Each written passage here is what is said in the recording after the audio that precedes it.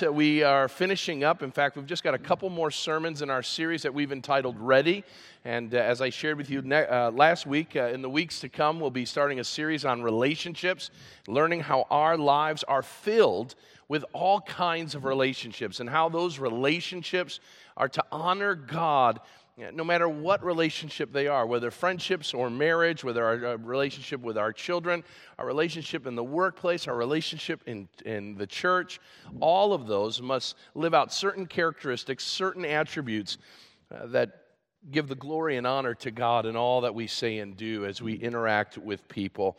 But as we come to the end of this series, we come to Paul's last chapter of the second letter that he's written. We've been in this series now for some time. Since the beginning of the year, we have been learning on what it means to be ready, transformed by the grace and truth of the gospel, and now propelled into the world, into a world that at times is difficult, in a world that at times seems to be having the upper hand. God has called us as Christians to be ready, to serve Him, to honor Him, to share the good news of Jesus Christ with all those we come into contact with. And Paul is finishing his letter, and he gives us a reminder this morning that none of that will be possible, that none of that readiness will allow for any life change in our lives or in the lives of those around us to take place unless we spend some time doing what Paul had come to recognize was the lifeblood of his life and ministry, and that was prayer. Paul, in the beginning of chapter 3, takes a moment and reminds them the importance of prayer. And that's what I want to do this morning, is share on the subject of prayer from these first 5 verses.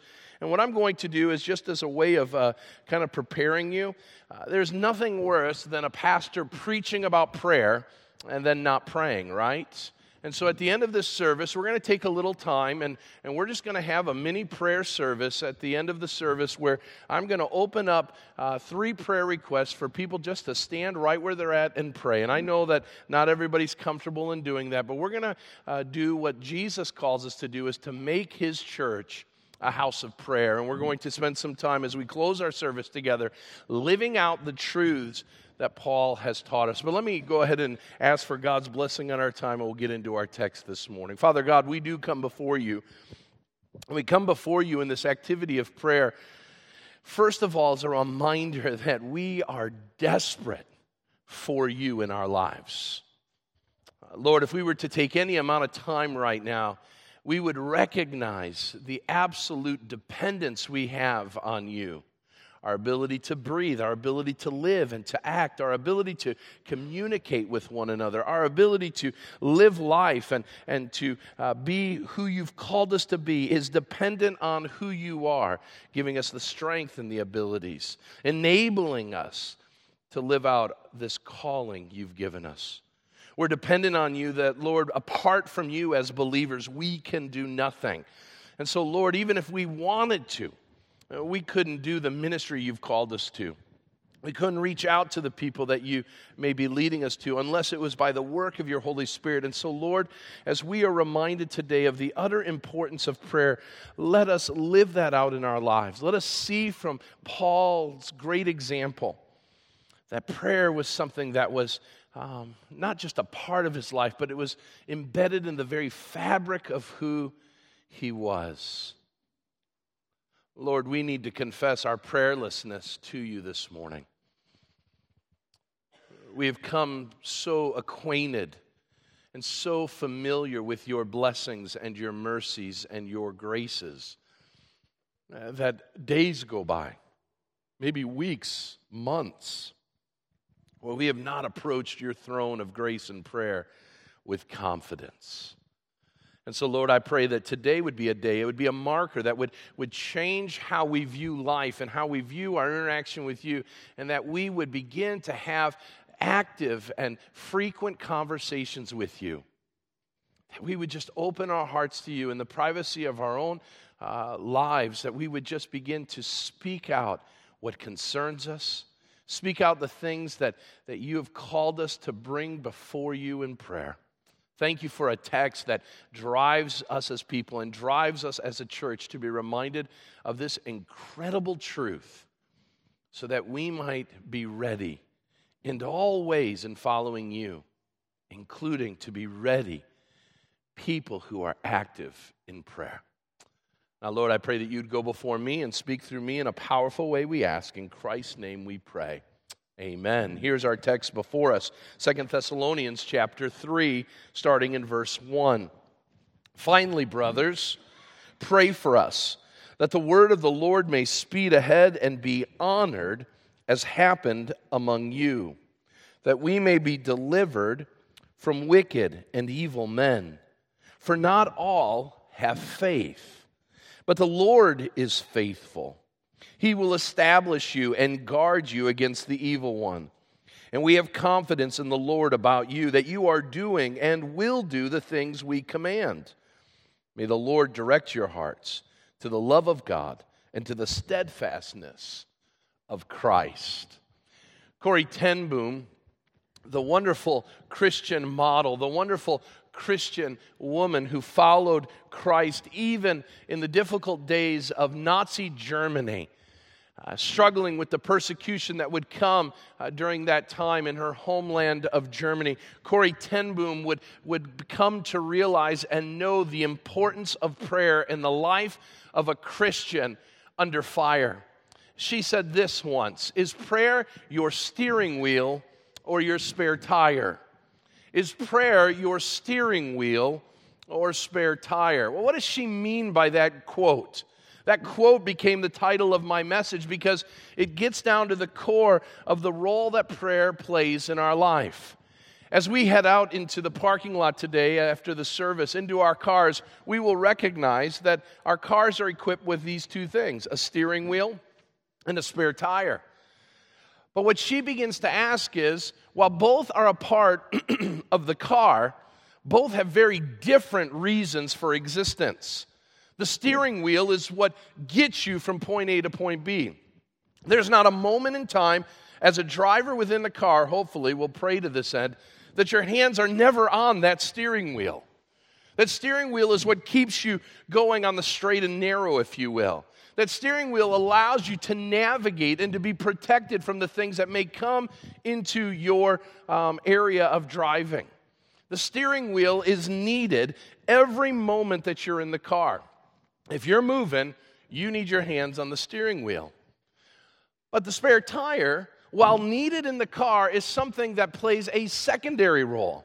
Some of you have never touched the spare tire in your car. Some of you have no idea where the spare tire is.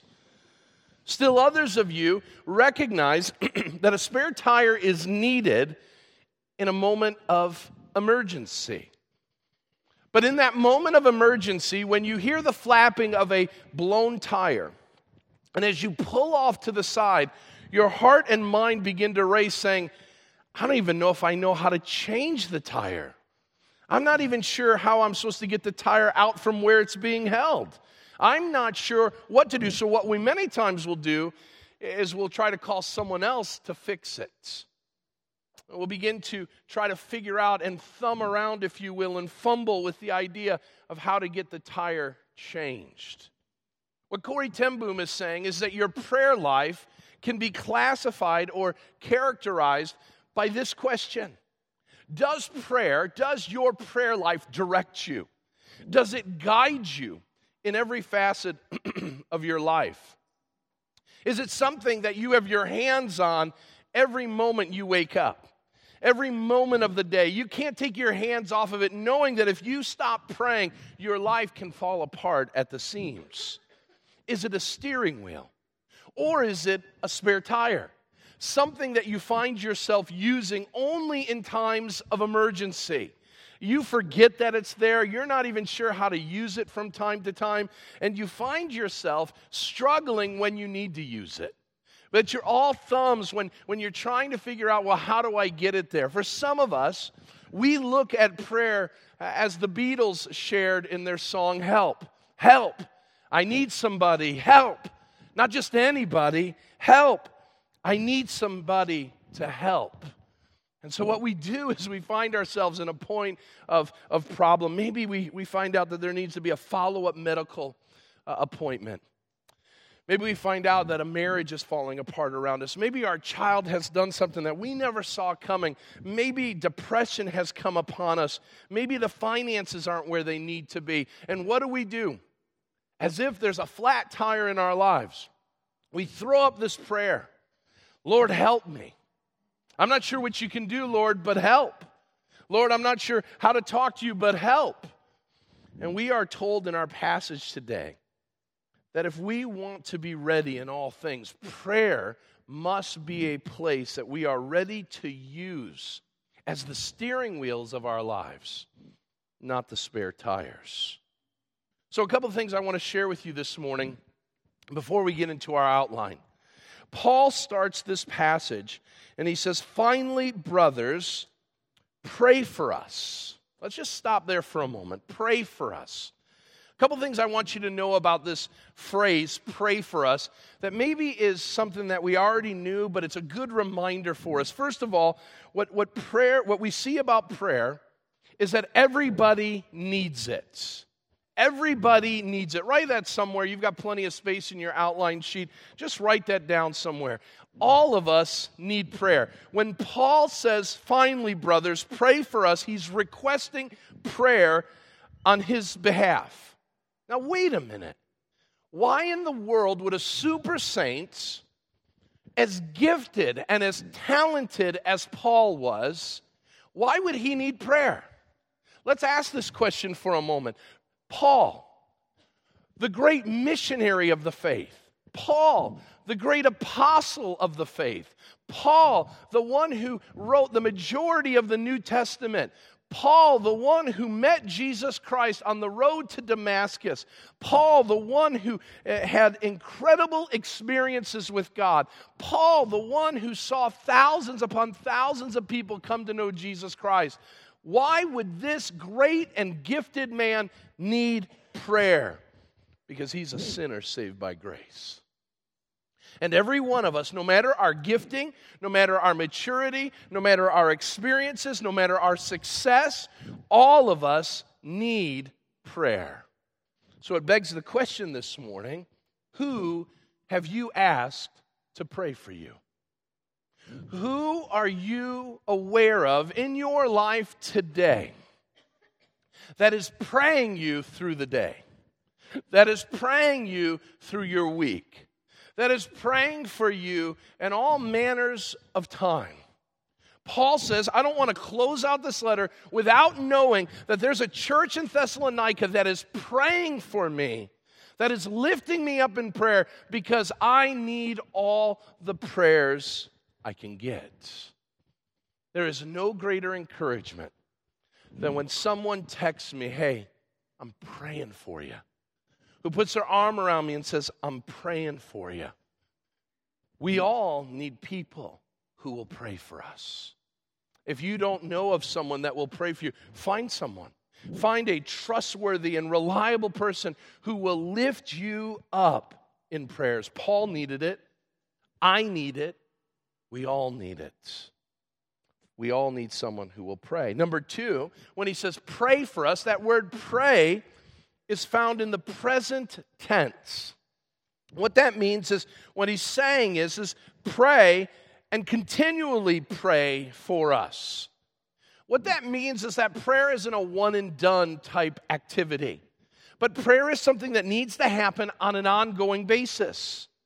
Paul shares this example of how to pray in 1 Thessalonians. When we started this letter back in January, this is what he said in verse 2. The second verse of this letter to this people, he says the following: we give thanks to God always for all of you, constantly mentioning you in our prayers.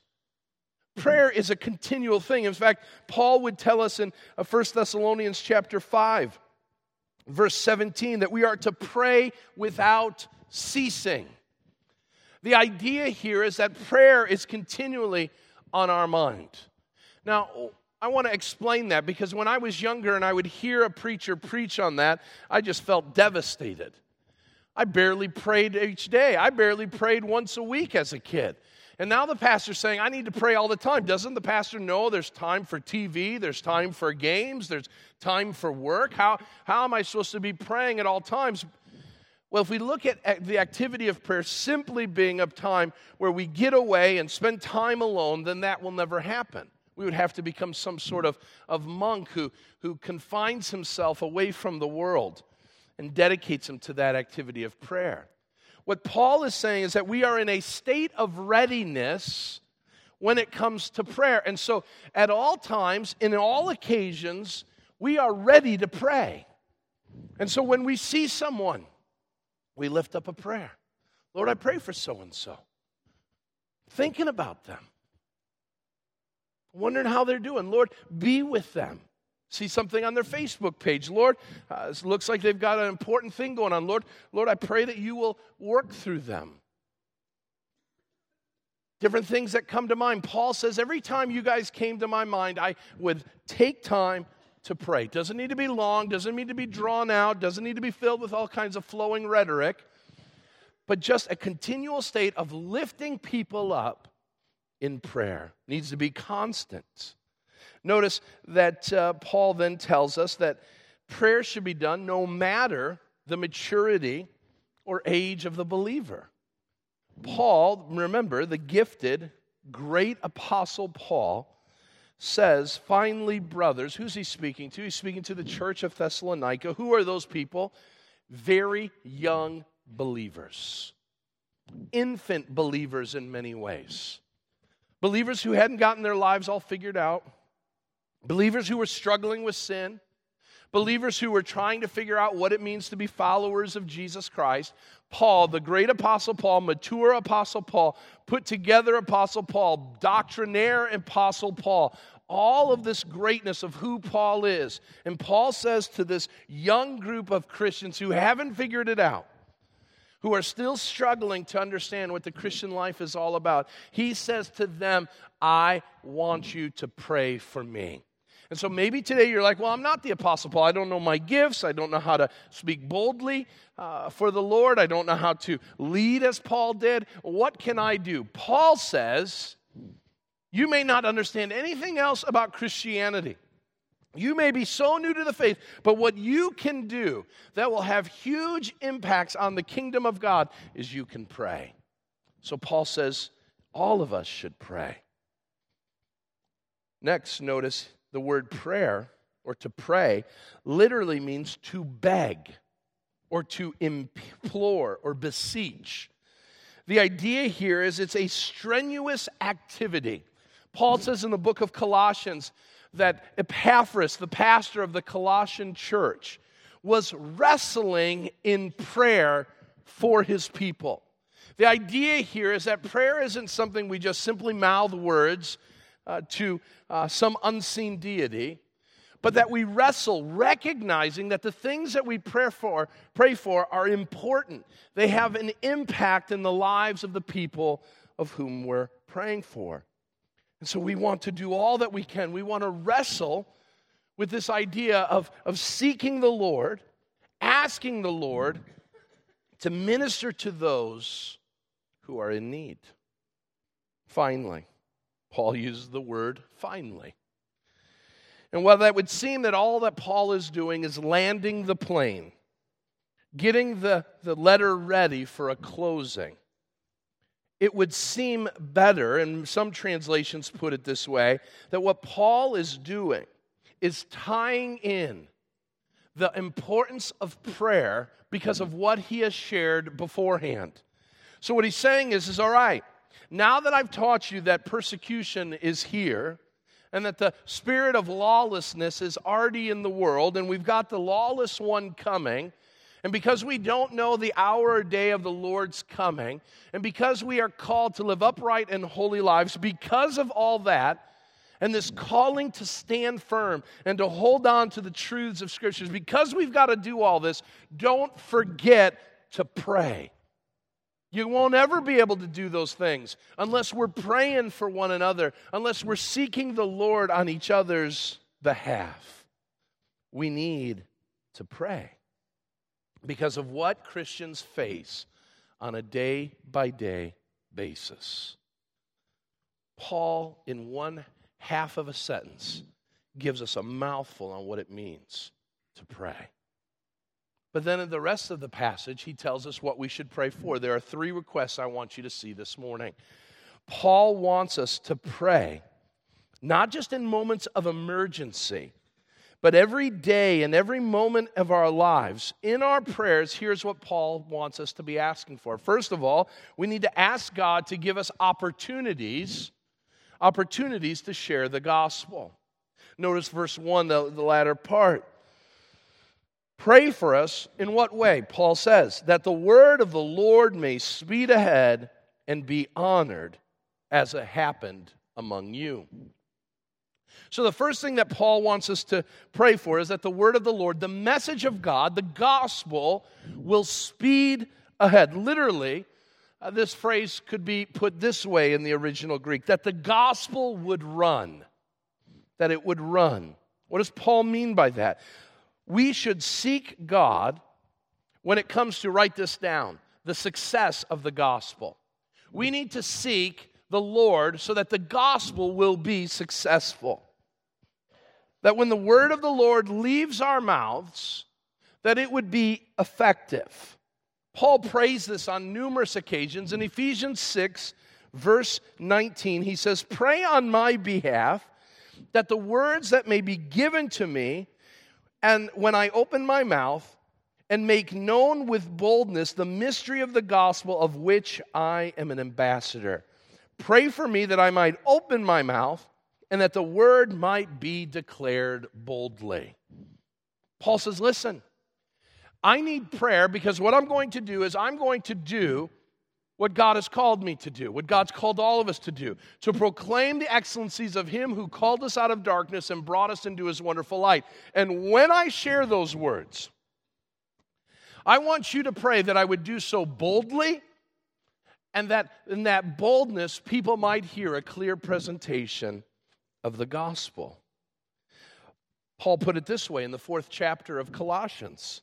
Pray that God may open to us a door for the word, that we may speak forth the mystery of Christ. You see, Paul was concerned as a proclaimer of the good news of Jesus Christ. How would that message go forth? And what Paul is wanting 2 things with regards to the success of the gospel. Paul, first of all, wants to see the gospel go forth with great speed. With great speed. In Paul's days, his letters and the delivery of those letters were contingent upon the courier who was going to send them, right? They didn't have the post office. They didn't have FedEx. They didn't have UPS. They had these couriers. Most probably didn't even have horses.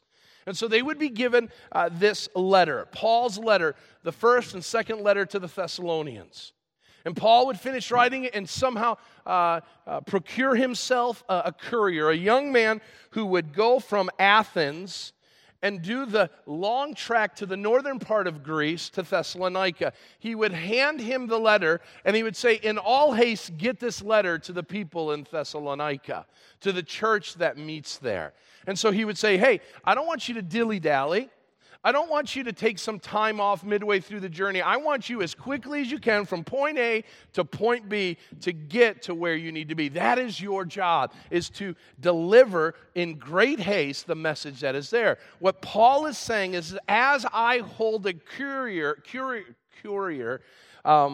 responsible for the speed of one person getting the letter from the other person, I am asking God that the speed of the gospel would run, that it would get to where it needs to. Why?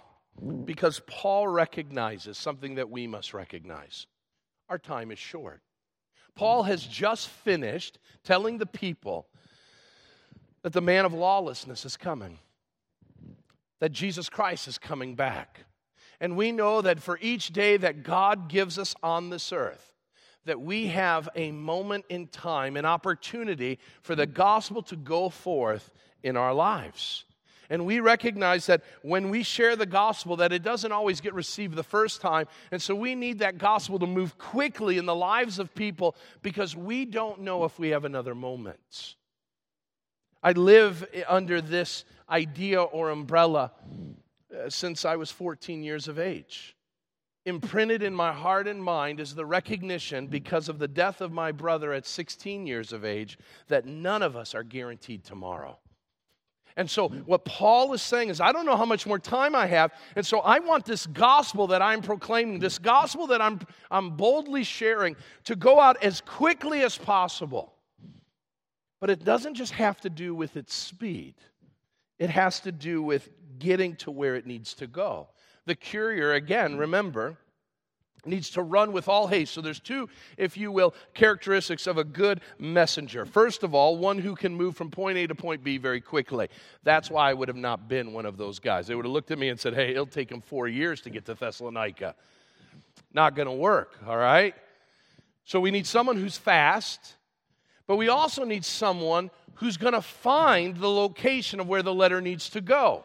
No GPS, no Google Maps. This courier is going to have to be able to know where to go. And so Paul says the only way the gospel is going to get to where it needs to is we need to pray to God that the message will move quickly and that it will get to the right places. You see, Paul had faith that the courier would be able to know from Athens how to get to Thessalonica. And once he got into Thessalonica, how to find the church that met there, to hand them the message, because it would be of no value for someone to receive this letter and not understand who Paul is, who this Jesus is, and what Jesus has called them to. Paul had written a letter to a group of people who needed the letter. And our prayer needs to be not only that the gospel would speed forth, but that it would hit the lives of people who need to hear it. The lives of people who are going to be changed by it. And so we need to stop and we need to pray, Lord, as I share the good news, as I live out the life of Christ in my workplace and in my school, Lord, I pray that that message will speed forth, that it would run in the lives of people, but that it would hit the right lives. Lord, that it would hit the lives of the people in the right moment, that they might respond to the gospel. Let me put it this way. Many of us do not experience life change in the lives of others because we have ceased to pray for the gospel to go before us. And so we say, well, why am I not seeing the yields of a fruitful life? Why am I not seeing the yields of people coming to know Jesus? Why am I not getting opportunities? Why does it seem that there's never an opportunity to share the good news of Jesus Christ? Let me go back and ask the question. Paul says, if I don't have you pray, if I don't pray for these opportunities, then I will hit closed door upon closed door. So we need to pray. We need to ask God to go before us. We need to ask God to not allow the gospel to hit dead ends, not to fall upon deaf ears, but to hit the lives of people that need it desperately.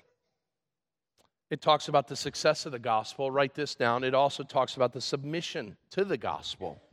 So Paul says, listen, I want the gospel to be successful, to speed ahead. And now he says, I want it to be honored. The idea of honored, and he says, as has happened to you, Paul moves from the gospel to the response of the message.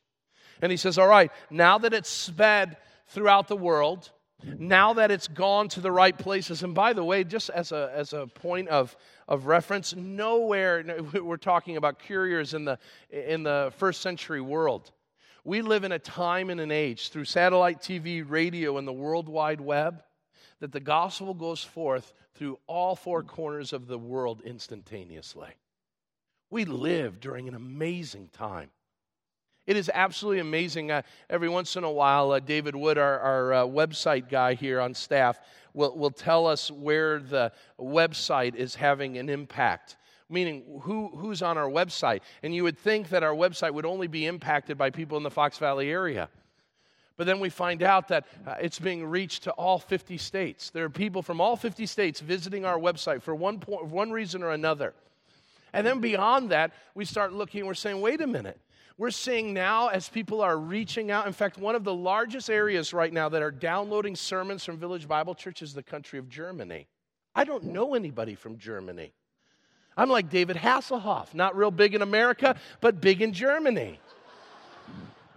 That's not funny. You shouldn't laugh at that. The gospel is having an effect in ways that I don't even know. And we live during a time where we have the opportunity to see all four corners of this incredible globe to hear the gospel. Right now, in a far-off flung island of New Guinea, Ben and Missy Hatton are sharing the gospel of Jesus Christ to people who have never heard of God. We live during an amazing time. And so what do we pray for? We pray that it gets there, and it gets there quickly. And then we pray that when that message gets there, that people submit to it, that it would be honored. That phrase honored there literally means to be admired, accepted, extolled, received with joy and thanks. So what God is saying, or what Paul's saying, is that we pray to God so that the message will go forth and that people will receive it. That they will be faithful to receive the word as it has been taught. Just as the Thessalonians did. Thessalonians were sinful, depraved people. The gospel is preached. They turn from their idols and they turn to Jesus Christ, the one true and living God. And Paul says, just as you received it, my prayer and the prayer of each and every one of us is just as we have received Christ, just as it has transformed our lives, let it now transform the lives of people around us. Prayer changes things. Now, let me say this, and you may not agree with this, but I'm preaching and you're not, so I get to say it. We live in a world that seemingly is out of control. In fact, one person came up to me today and said, our weather's like our world, a mess. That was a good way of putting it. And as Christians, we want to see the world cleaned up. We want to see our country cleaned up. We want to see our world and our country turned back right side up. And we turn to different things to try to change it. First, we turn to the White House and we say, hey, if we get the right person in the White House, America will change. But then we find out that doesn't work. So we turn to the courthouse and we say, if we get the right person on the Supreme Court, if we get the right people in those robes, then the laws will change and things will get better. But we're learning that isn't the truth. And so then we turn to the schoolhouse, and we look to the schoolhouse, and the White House didn't work, and the courthouse didn't work, and so we've got to change it. Let's throw prayer back in school, and let's make sure that we teach creation over evolution, and that will change society. That will change things. And what we're learning is that doesn't change. Charles Ware put it this way: if we want revival in America again, it must begin with prayer in God's house. We've got our priorities all messed up. We're trying to change the trajectory of people and nations without God doing the changing. It begins with prayer. Paul says we need to pray that the gospel would run. Is that a part of your prayer? Number two, we need to pray for God to remove the obstacles that hinder the gospel. Verse 2, Paul says, and that we may be delivered from wicked and evil men, for not all have faith. Now let's stop there. Paul sees two hindrances to the gospel. The first one is wicked and evil men. And what he says is, listen, one way that the gospel is kept from running is that people are getting in the way, wicked and evil people. The picture here is of a runner on a track. And the runner's running in his lane on the track, and someone comes out from the stands and runs into that person, causing them to stumble, knocking them down, keeping them from being able to finish the race. Well, who are these people? Paul says they're wicked and they're evil men. Paul is no doubt speaking of situations that were happening as he was penning these words. We know that in the city of Corinth, just outside of the city of Athens, Paul is writing this second letter, and he is enduring all kinds of trouble, all types of persecution. And here's the amazing thing. Most scholars and historians believe that the one who's hurting him the most are people that were near and dear to him. The same people that he once was arm in arm with in destroying the gospel of Jesus Christ when he lived under the name of Saul. And he says, I know these people. And they hate Jesus, and they hate me, and they hate anybody who seeks to preach this, and these men and women seek to destroy it. Now listen, this is not a prayer of self-preservation. This isn't a prayer for Paul to seek comfort. Paul was well acquainted with trouble and persecution. But this is one of the few times that Paul says this hindrance is too great, and it needs God to stop it. Why? Because they were wicked and evil men. That word wicked literally means people who are out of joint. They're out of place. Literally, they're not in the place that they should be. That they've gone outside of the norm of who they should be. This speaks of a group of people who have been designed and created to love God and to live under the purposes of God, to see God as holy and right, to worship Him and His Son, Jesus Christ. And these people are so bent out of shape that they have hatred for the very God who gives them life and breath.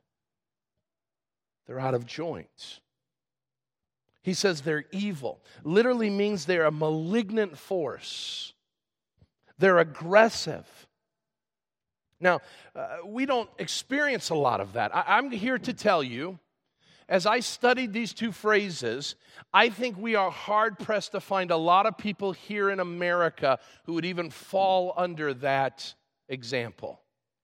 Paul's use of the two words evil and wicked compounded together speaks of such a gross group of people, angry group of people, harsh group of people, that it would be hard in the 300 million people who call America their home to find them.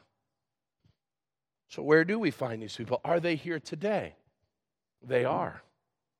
Probably no more clearly seen than in what's taking place in some other places around the world. In Iraq right now. If you're a Christian, and there's not many Christians, since the war in Iraq started, the invasion of Iraq in the earlier part of the decade started, Iraqi Christians have seen their population go from about 2 million people down to a couple 100,000. They've been decimated.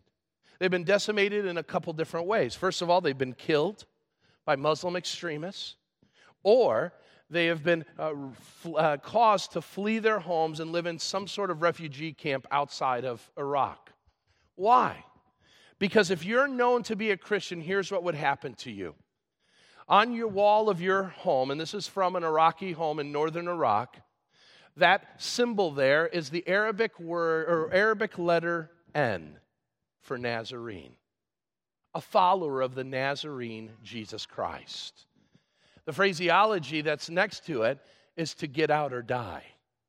And what we need to recognize is that while we may have incredible freedoms and while we may have a melting pot of a society, that people may not like Jesus. They may even speak against Jesus. What Paul is saying is that these wicked and evil men are people who are devoted to the extermination of God and the extermination of Christ and anyone who proclaims His name. Listen, these people will go as far. And I know this. My father's homeland is this area. My father's cousins and relatives share stories, horrific stories of Christians whose children are taken captive. They're taken from them, and they're delivered back to them boiled to death, put on a plate of rice, and told, if you don't leave, the rest of your family will experience the same thing. Wicked and evil men. Read just recently, 2 weeks ago, Reuters News, this is not Christian World International, Reuters News said in China, a pastor and his wife were killed because they would not give the membership rolls of their house church. Think about that. They protected a pastor, Tim and Amanda. The government comes and says, we want to know everybody who attends Village Bible Church. We want to know right now, and if you don't tell us, you're going to die. Can I just be honest with you? I love you. But that's not I know it sounds funny, but that's not a joke. I mean, really? I mean, I would want to save myself, and if I didn't want to save myself, I want to save the life of my wife. And these men and women recognize that the gospel of Jesus Christ was more important, and the lives of the people that they ministered to were more important, that they would lose their lives. By who? wicked and evil men. Which begs the question, if that's how people are living right now, why aren't we praying more? If we have such freedom, why don't we pray for those that are seeing the gospel being hindered from them? We need to pray because irrational and ungodly people are doing all they can to destroy the gospel. But Paul gives a second group of people. Notice he says, not all have faith. This picture is in contrast to the wicked and evil men. So there's wicked and evil men, but what about all these other people? The people we go to school with, the people we go to work with, the neighbors that we have, who maybe aren't for the gospel, but they're not per se wanting to kill us. These are the ones who don't all have faith. And we need to pray that God would allow us in the opportunities that we have to proclaim the gospel to them. And it may not be, listen, it may not be a full-fledged gospel presentation all at once. It may be little by little, through example upon example, of us living quiet and peaceable lives in full view of them, that they might see. I had the great opportunity, I shared this last week, to speak at Career Day at the local middle school. And my neighbor, 2 doors down, was one of the aides that was supervising the room when I was speaking. And one of the questions was, how does a pastor, junior high kid, I'm telling you, doesn't go to church. He says, how does a pastor live one way in the church and another way in the world? He says, how do you balance that? Do you live all your time like you live at church? And my response was, listen, I will never be a good pastor if my neighbor sees me one way and the church sees me another way. And I said, so my hope and my prayer is that neighbor, and I said her name, I said that she would see Jesus Christ being lived out in my life in every facet of my day. Then I've been a pastor to my neighbor. And I looked at her straight in the eye when I said it, as if to ask the question, have I done that? Am I missing that in your life? Have you not seen Christ lived out in me? Because if you haven't, I've failed. Because she does not have faith. And my job is to help put faith into her life and to show her the faithfulness of God. Because not all have faith, but Paul finishes and says, but God is faithful, and God's people should be faithful. And so we need to live that out for those who are watching. So Paul finishes up and he says, the third thing I want you to pray for is not only that the gospel would run and that God would remove the obstacles along the way, but that God would instill in us optimism about the gospel. Let me give you a quick story, a follow-up of the pastor and his wife that died recently in China. It created such an uproar amongst the people of God that they began to openly and boldly pronounce Christ in that region. So much that for the first time in communist China, the premier of the Communist Party came out and said that the government has to do all that it can to stop the spread of Christianity. Listen to how powerful this is. It is the first time that the Communist Party in China has ever even shared publicly the word Christianity. Why? Because what we're learning is that the Christian church in China will be the largest population of Christians throughout the entire world by 2020. People are coming to know Jesus. And so, yeah, they're being knocked down and beat up. Yes, their lives are being taken from them. But God is faithful. And when we pray, we will recognize and know that though life may be hard for us as Christians, God is faithful to see His gospel go forth. How does Paul say that? Paul says, listen, God was faithful enough to change your life, Thessalonians. You people who were depraved, you people who were sinful, you people who were on your way to hell, God saw fit to save you. And if you think that God's best days are behind Him, listen, the best is yet to come. God is saving people all the time.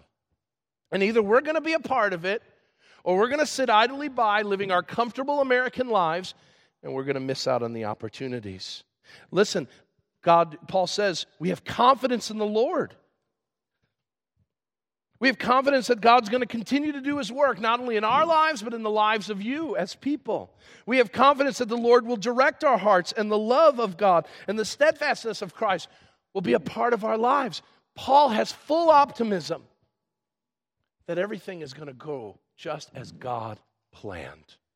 And so what that does is that instills in him the ability to pray with confidence. He's fully optimistic. He's not worried about the election. He's not worried who's going to fill Scalia's seat on the Supreme Court. He's not worried about what's going on in Target's bathrooms. He has full confidence that God will win the war. And what he says is, I've already won it. And because I've already won it, God says, I want my people to pray. So that's what I want us to do this morning. We've got some moments before church is done here. And I want us to pray about three things. And I'm going to invite you to be a part of it, and I'll close our time after a little bit. But I want us as a group to take some time and pray, first of all, that God would give us opportunities. That He would give this church and us as people opportunities. Number two, that God would remove the obstacles from the Fox Valley area for us reaching the world, for the obstacles that keep the gospel from the work that our missionaries are doing, for the gospel work that's being done in places where people's lives are at stake, that God would remove the obstacles. And finally, that we would pray these things with such a confidence that God is winning, and so are we, because the gospel cannot be chained. It cannot be squelched. It cannot be put down. The gospel is running, and we need to pray that it will continue to. Father God, as we close this time, I pray that, as Corey ten Boom said, that prayer would become our steering wheel, that it would direct us, that it would engage every part of our lives, and that we would see you as a God who is faithful, a God that is strong, a God that is able to do more than we could ever ask for or imagine. Lord, I pray that your gospel would go forth in our lives, that it would impact the Fox Valley community. Lord, that it would go out in the lives of our missionaries, to the 24 missionary partners that we have from all places in this world, that your message would not be hindered, but that it would go forth in power and strength. And Lord, I pray that we would live lives because we have a God who hears and answers prayer, that we would be a people who are optimistic about your message and your truth, even if it means our world gets darker. Lord, that we would be a people ready, willing, and able to pray. That we would pray as we gather together in large groups, in small groups, that we would pray for one another, lifting our cares before the God who loves us and has a wonderful plan for our lives. We pray, Lord, that you would go before us now as we leave this place in fellowship with one another, that we would be a powerful witness in our neighborhoods, our schools, and our workplaces, so that people may see you in all that we do. To you be the glory and honor in your church and in this world, we pray. And all God's people said, amen.